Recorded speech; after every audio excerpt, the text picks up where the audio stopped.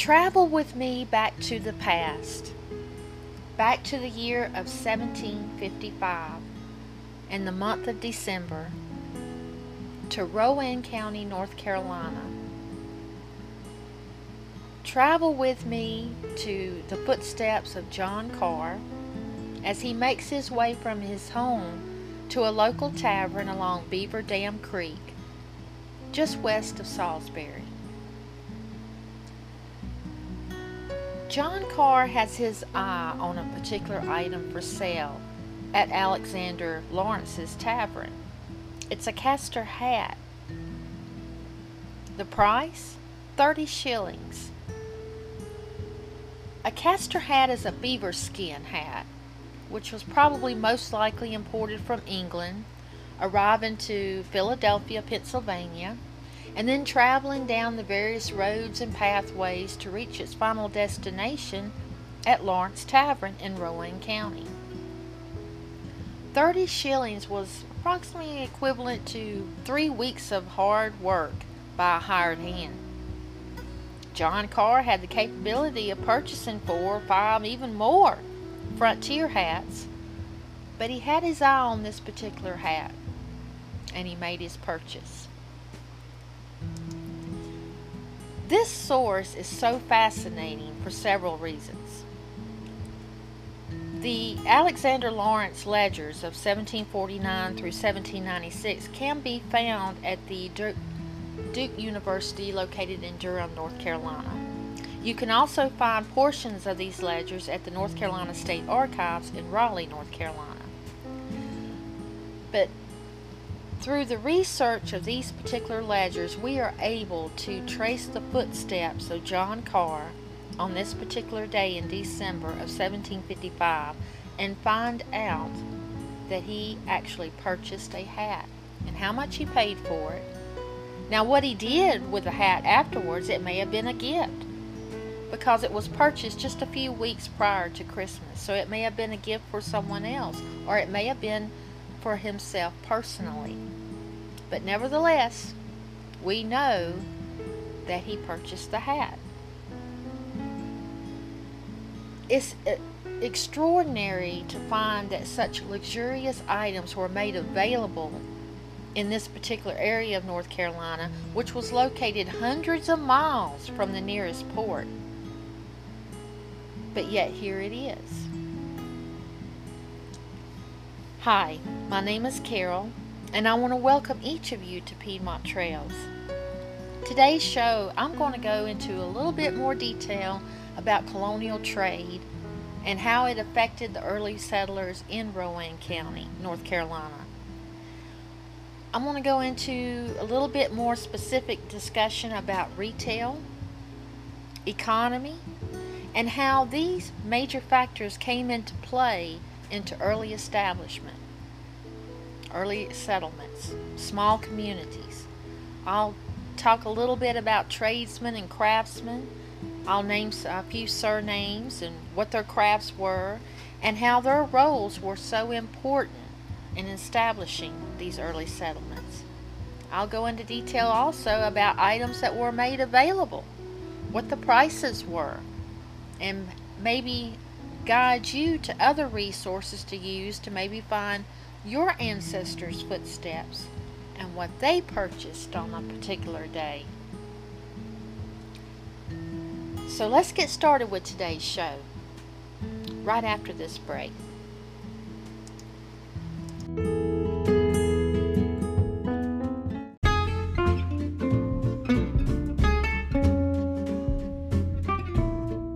Piedmont Trails? What is Piedmont Trails?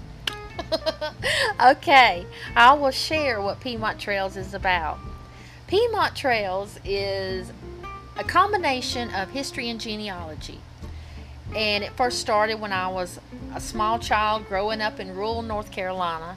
It contains various stories from my grandparents and my great-grandmother, and contains photographs, genealogy, history from all over the United States of America. It started out in North Carolina and it branched forward as my family tree grew. It consists of over 30 years of research My home has become a mini library, and Piedmont Trails was born in September of 2017 so that I was able to share all of this information with all of you. Piedmont Trails is a fellowship of genealogy and history, and it's my way of contributing to the future. And if you'd like to join me on my journey, I encourage you to do so. You can visit PiedmontTrails.com. Simply click on the subscribe to the website. Only thing is required is your email address. That way you stay up to date with the latest updates, new articles, various research links and podcasts, YouTube videos, and much, much more. You can also find Piedmont Trails on most of your major social media sites as well. The most important thing about Piedmont Trails is sharing the past. And I'm so happy to be able to do that with each and every one of you. So thank you for the journey. Thank you for your support. And join me on my journey. But most of all, I wish you the best on your own journey to the past.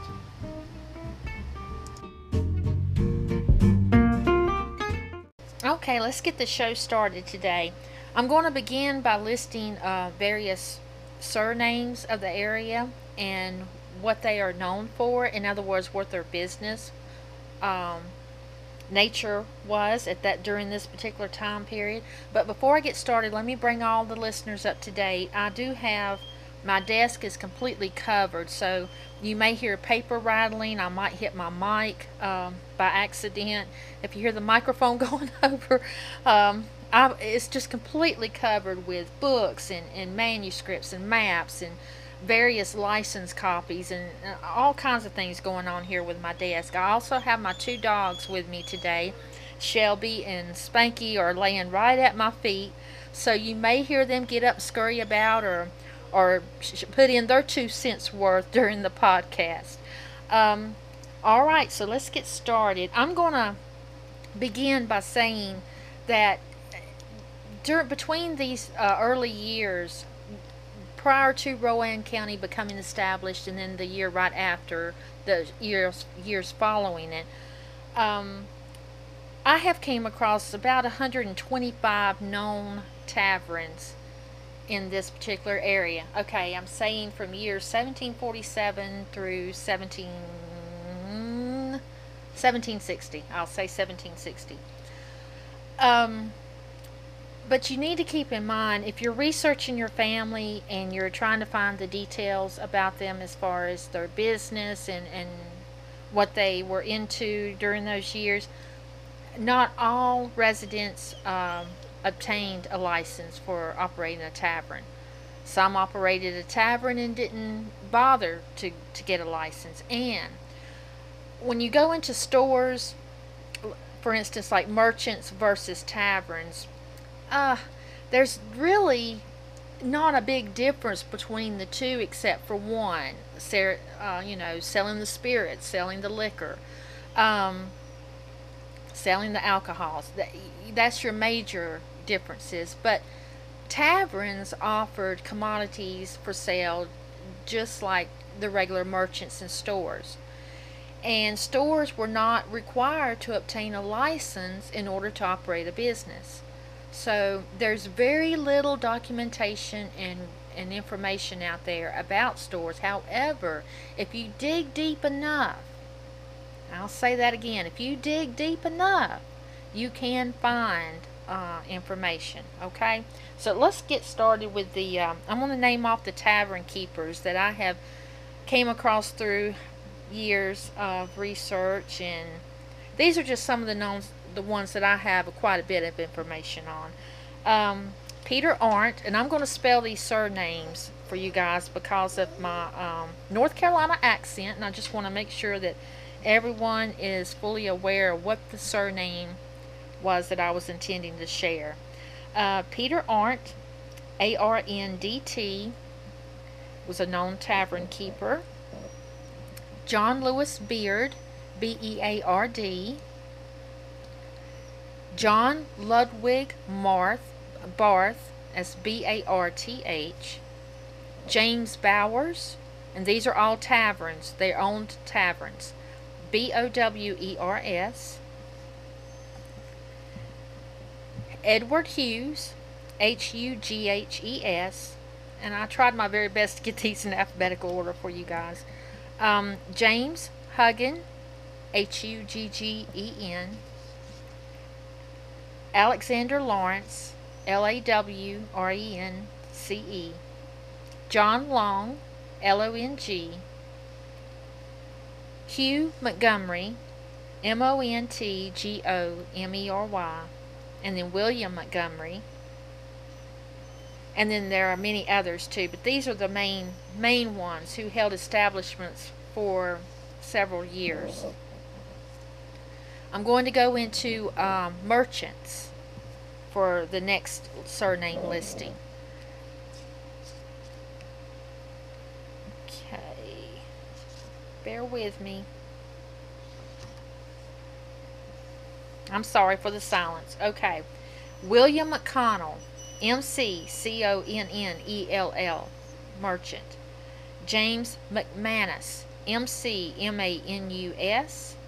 John Mitchell, Mitchell. Now I'm going to list innkeepers.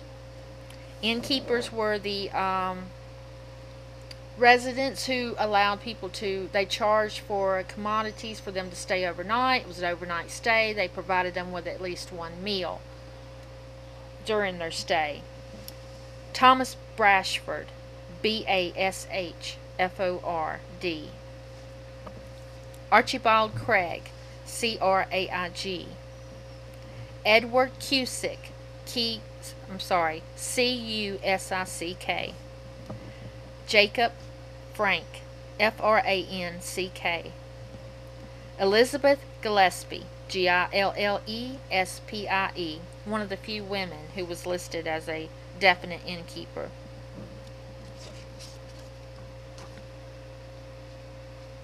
George McGone, and I'm not sure if I pronounced that correctly, it's Magoune. And lastly is John Ryle, Ryle. Okay, now I'm going to go into a little more detail about goods. And what I mean by saying goods, I mean commodity items offered for sale in the frontier of North Carolina. How did they get there? Who was responsible for it? Who sold it? Who gained by it? Who lost by it? Etc. During this time period, there are two main trading companies that are operating in this particular area during this time frame. The names of these two companies are Lyon and Fullerton and Satterwhite and Company. Okay? So Lyon and Fullerton, I'll spell Lyon, it's Lyon. Lyon and Fullerton were located along the Cape Fear River. And this was a major trading company that transported goods from the eastern portion of North Carolina and inward and inland. Okay? The other was Satterwhite and Company, and they were located in Halifax County, Virginia. If you are more interested in these two trading companies, I highly suggest that you look in the trial dockets of Rowan County Court of Pleas and Quarter Sessions between the years of 1753 and 1763. I also urge you to look at various different materials that can be found at the North Carolina State Library in Raleigh. I don't have my notes in front of me for exactly what the State Library holds, but I do know that they have a great deal of information pertaining to these two companies. Also, Lyon and Fullerton is identified in the records of the Moravians, which is an 11-volume set. It was edited and written by Adelaide Fries. You can find in Volume 1 a great deal of information about Lyon and Fullerton Company and what their details were about. Yeah, so if you, like I said earlier, if you keep digging and keep researching, looking at various different organizations, libraries, state archives, and other means of research, then you will find more information. You may find even more information that I'm able to share with you today. Um, so, yes, these two companies were considered as the Amazon of the 18th century. They were considered like Amazon.com, or they were like the Walmart of the day. They consisted of all types of items. They transported them and they offered them for sale by non-resident merchants who were mainly concentrated on selling the product, making a profit, and growing their business. That was their main objective. Now, all throughout this show, I'm going to keep referring back to tavern. Going back to tavern. There's a reason behind this. During the mid 18th century, a tavern was looked upon as a grocery store would be today. I would say 50% of the sales, probably over 50% of the sales from a tavern, consisted of various other products outside of selling spirited drinks or selling of liquor, brandy, wine, beer, and such things of that nature. They also were known for selling goods such as leather products, various tools. They were known to sell flour and grain, sugar, salt, pepper, meats, nails, paper. They were known to sell flints, powder, shot, tobacco products. They were also known to sell patent medicines. So when you're researching, kind of keep that in mind. And when you see the word tavern, or you run across a document where maybe your ancestor visited a tavern, don't let your mind go back, oh, my ancestor visited a tavern, so he ordered a spirited drink, or he gathered at the tavern. This was a social visit to maybe mingle with other neighbors of his area. And that's true, that all happened. But also keep in mind that the tavern may have been the closest place for him to get various tools and other things that he may have needed for his home. So I wanted to make sure I get that in there, and why I keep referring to the tavern in a different way. So a tavern is looked at as a grocery store would be in today's time. It was a great advantage to have a tavern close by your home site during the mid 18th century. It really was. It provided so much more than just a building selling spirited liquids or liquors. A prime example of this is, say for instance, a farmer grew an excess amount of grain one particular year. There is no way that he is going to use all this grain for his personal use. So he can take the surplus of his crop and travel to the nearest tavern and offer it for sale. The tavern owner may see the need of storing and supplying other residents with this surplus of grain. So it's essential on both ends of the bargaining tool here. The farmer can maybe settle an outstanding debt, or he can trade the grain for other items that he is in need for, such as tools and various other things, leather, various other things, gunpowder, tobacco products, or for drinks, wine, brandy, beer, so forth. Another example of this is a hunter who is out in the wilderness, and his main objective of the day is gathering furs and skins. He can take these items and travel to a local tavern and offer them for sale, or offer them in trade. So as you can quickly see, the tavern really transforms not only to a small grocery store in looking at it in today's perspective, but it also transforms to a financial center, sort of like a bank. Um, so, yeah, keep an open mind about the word and definition of tavern, because it means a whole lot more in mid 18th century than what it means today. It really does. You've probably heard me say this many times, but news traveled quickly during the colonial period. It really did. Um, and I'll give you a perfect example of this.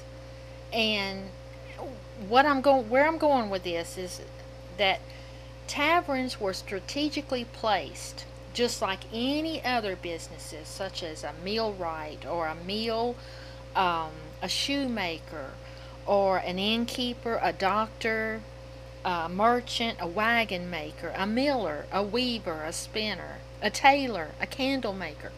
All of these occupations were strategically placed all throughout the Piedmont area of North Carolina.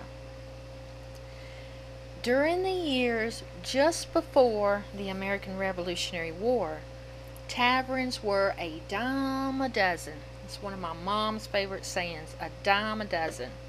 They were everywhere, everywhere. But during the 1750s and the latter part of the 1740s, they were strategically placed. And in many cases, certain individuals would travel a great distance to reach a specific tavern. And I'm going to give you an example of this.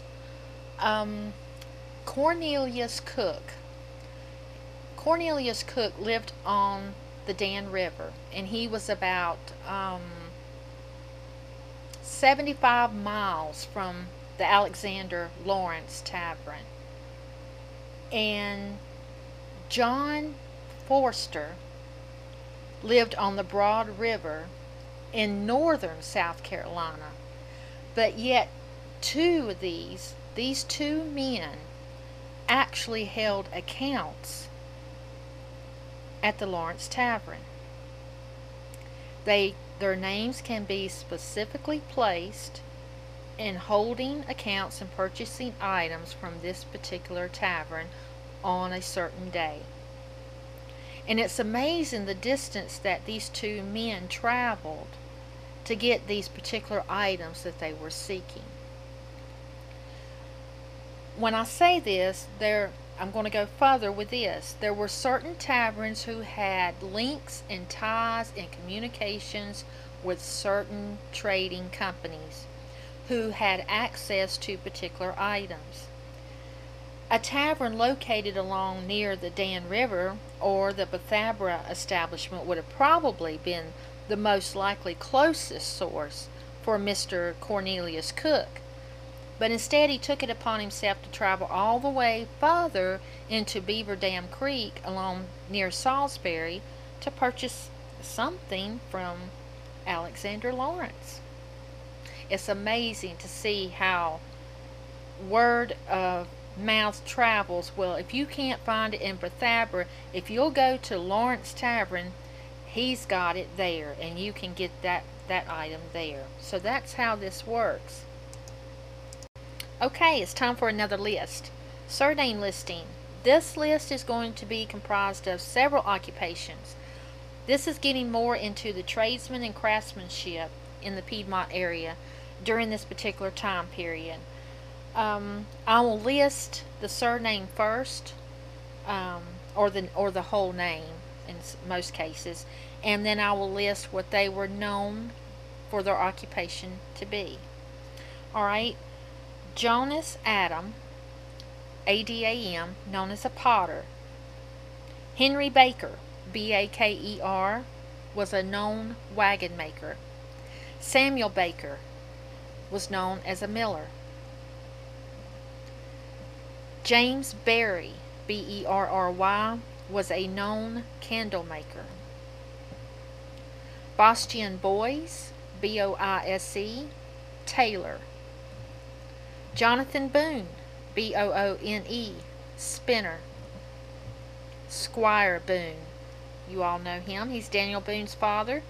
Boone. He was a very well-known weaver. John Brally, Brally, schoolmaster. James Braddon, Brandon, miller. John Braddon, Bradon, tailor.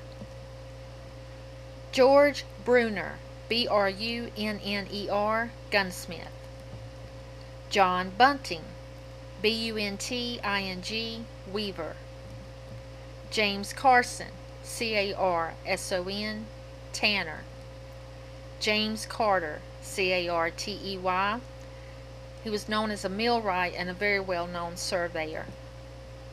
Andrew Cathy, Cathy, shoemaker. George Cathy, miller. Andrew Cranston, Cranston, doctor.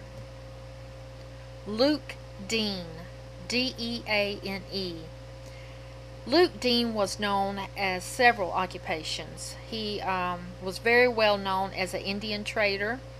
He had a great many communications and negotiations with various trading companies all throughout the eastern seaboard. He was also known as an innkeeper, a ferry operator, a gunsmith, a merchant, and a storekeeper. Michael Dixon, Dickson, weaver. Alexander Douglas, Douglas, stonemason. John Dunn, Dunn, attorney, lawyer. Isaac Ferry, Ferree, and it's probably Ferree, but he was known as a ferry operator. Hugh Forster, Forster, saddler. John Frohock, Frohock, miller. James Graham, Graham, stealer. Henrik Grob, Grob, millwright. David Hall, Hall, blacksmith. William Harrison, Harrison, attorney, lawyer, and innkeeper. Henry Hendry, Hendry, schoolmaster. Henry Horah, Horah, weaver. Robert Johnston, Johnston, hatter. David Jones, Jones, weaver. Francis Locke, Lock, carpenter. Robert Lucky, Luckie, wheelwright. James Lynn, Lynn, interesting occupation. He was an architect. John Lynn, doctor. David McDowell, Mcdowell, joiner. John McGuire, Mcguire, he was a known Indian trader. Henry McHenry, Mchenry, tailor. James Miller, Miller, tailor. William Morrison, Morrison, miller. John Newman Oglethorpe, Oglethorpe, he was a known surgeon. John Oliphant, Olipant, miller. John Parker, Parker, doctor. John Patton, Patton, blacksmith. Samuel Shinn, Shinn, mason. William Slevin, Sleven, weaver. Robert Steele, Steel, schoolmaster. John Thompson, Thompson, was a cooper. John Thompson, another John Thompson, was known as a Presbyterian minister. John Verrill, Verrell, attorney, lawyer, and tavern keeper. Richard Walton, Walton, tanner. John Whitesides, Whitesides, Miller. William Williams, Williams, Hatter. And Robert Woods, Woods, Carpenter. Any of the surnames that I have mentioned here on the show today, and you would like more information about them, these the names that I've mentioned are from my personal files, and they are also in association from sources that I've gathered from The Carolina Cradle by Robert W. Ramsey.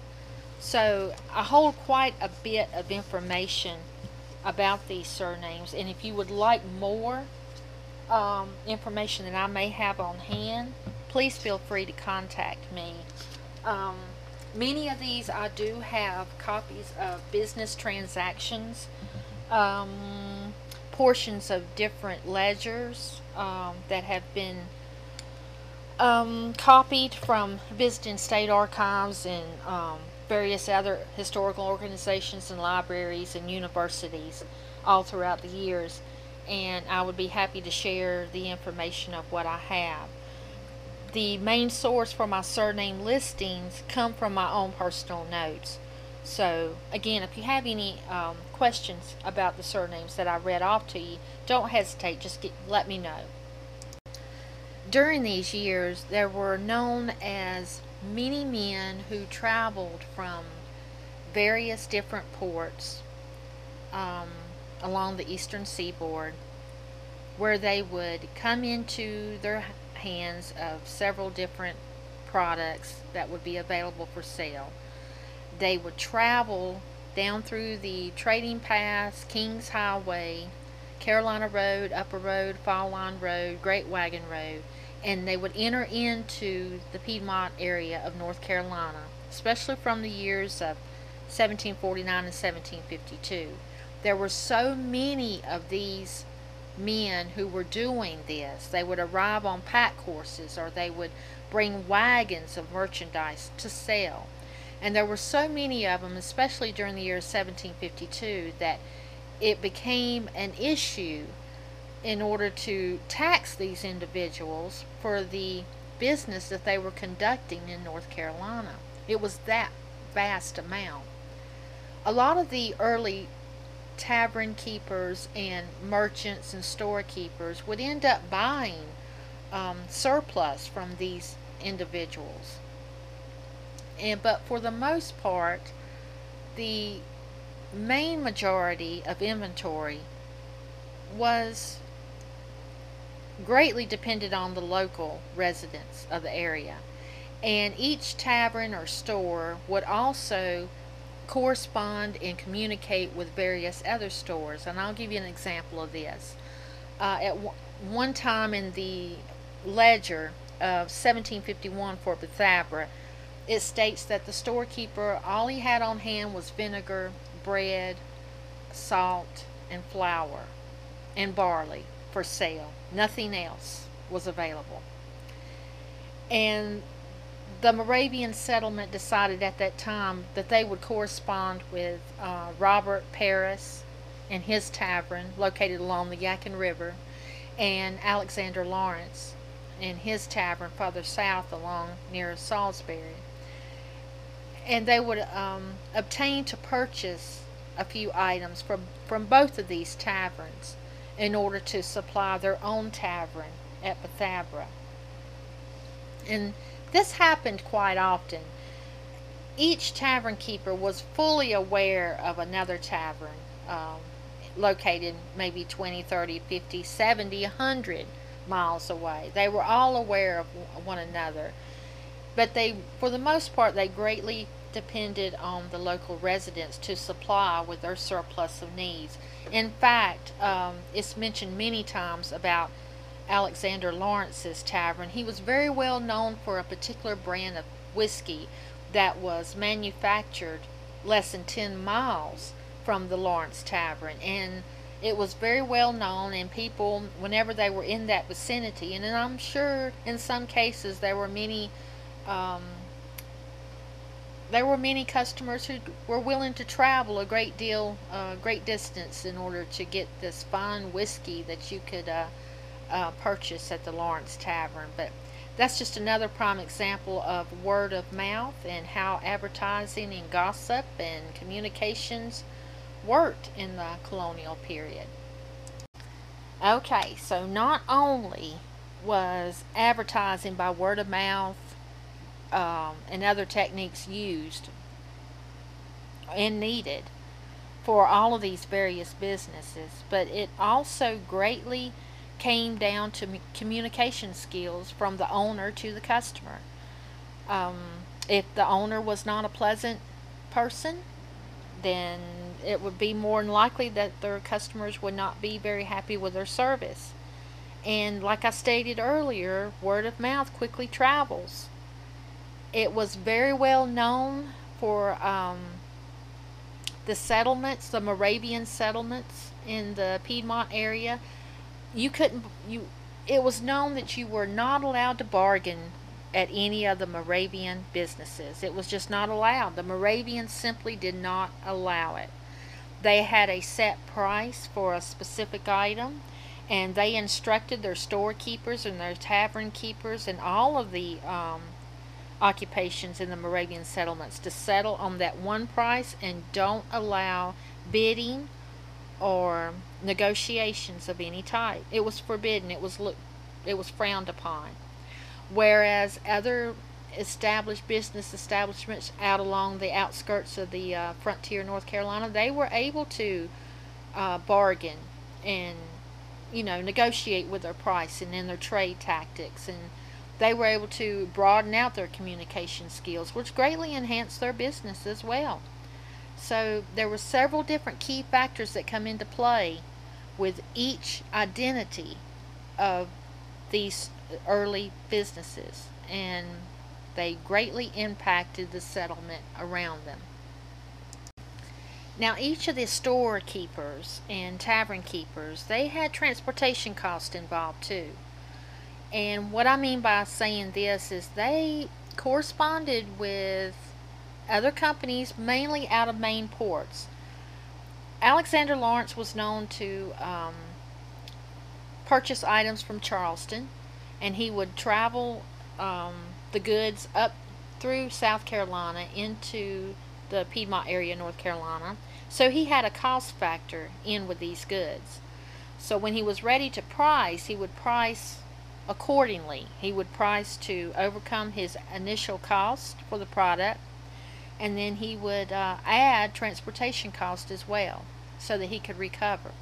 But I want to stress here, you would think that transportation cost would be huge during the colonial period for a couple of reasons. Because of the road conditions, the time and length that it would take to get from one place to another, and the time overall from leaving out from the port of Charleston and then arriving into Rowan County to the tavern would be a huge amount that you would have to pay someone. But in going through all of the records and the ledgers, it's ironic that I'm really finding all through the years that the actual transportation costs were not that bad. In fact, the Bethabara records, Moravian records, are very precise, and they go into great detail on how much transportation costs were. And I'll give you an example of this. In one particular case during 1761, they traveled to Charleston to pick up commodities and various other goods, and the price for transportation ranged from 15 to 19 and a half shillings per 100 pounds. So that would average to about 13 to 17 pence per mile. And that was per ton per mile. That's hardly any cost at all, even compared into their time period. But the Moravians were very quick to know that they needed also to add and calculate the transportation costs onto the pricing of their goods when it was made available to the public. And I'll tell you, another key factor with this would be damaged goods. And oftentimes accidents would happen in transporting these items from ports to storekeepers and tavern keepers. And another thing to keep in mind is the drying, the disappearance of some products. For instance, sugar would dry out. So if you would leave from the port of Charleston with so much weight or so much of amount of sugar, it would be a different amount upon it arriving to Bethabara and the Moravian settlements. So I'm sure that the storekeepers and tavern keepers kept this in mind and somehow probably adjusted their pricing to specific items. But as of yet, I find no proof or record of that. But it pretty much stands to reason that if they took in consideration to add for the transportation costs, they would also take in consideration of damaged goods and of goods being dried out during the process of traveling. It would stand to reason that they would accommodate these prices.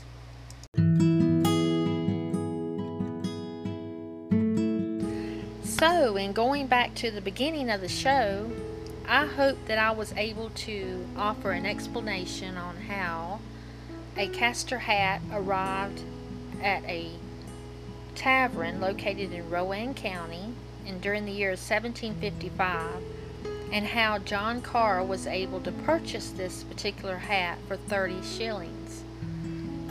Now I hope that I was able to offer you what the processes were in order to get the hat and where it transported from and the cost that it may have inquired in transporting it from, say, Philadelphia down to Rowan County. And I also hope that I have explained the process and the importance of the early taverns and the early stores and other occupations as well. I may end up doing another show to finish out this series and include the wagon makers and gunsmiths and blacksmiths and the various other occupations that I mentioned today and how important they were during the colonial period as well. As always, if you have any questions, comments, or suggestions, you can leave them in a written format at the end of the show. And I also provide a way where you can also leave me a voice message if you'd like. You can also contact me at PiedmontTrails.com and just hit the contact page and enter in your message and just click submit. For Piedmont Trails, we have a news and updates coming during the next few weeks for the month of June 2020. On June the 18th, we have a Great Wagon Road Project meeting, and we are working diligently on the North Carolina segment of this project, and we have also welcomed several new members to the project. And if you are interested in joining our journey through the Great Wagon Road, you can leave a message here at the end of the show, or you can contact me at PiedmontTrails.com. On June the 20th, we will have a new article coming out with our genealogy hashtag off the grid series. It's a fun article that will be traveling back in time through genealogy research and techniques and different tactics that were used to conduct that research. The name of the article will be Cemeteries, The Real Hunt. So I'm looking forward to that.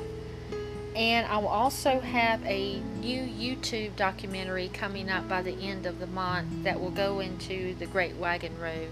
So if you hold an interest in this historic old roadbed, I urge you to join me for that documentary. I also have an article coming up about Reuel Anderson Doss. He is one of my personal ancestors that I've done extensive research on, and I want to be able to share his story with others, so I hope to have that completed by month's end. Thank you all for joining me today. I greatly appreciate your support, and I wish you all well during your journey through the past. As always, think outside of the box when you conduct your research, and you just never know what you might find next. But most of all, enjoy your journey to the past.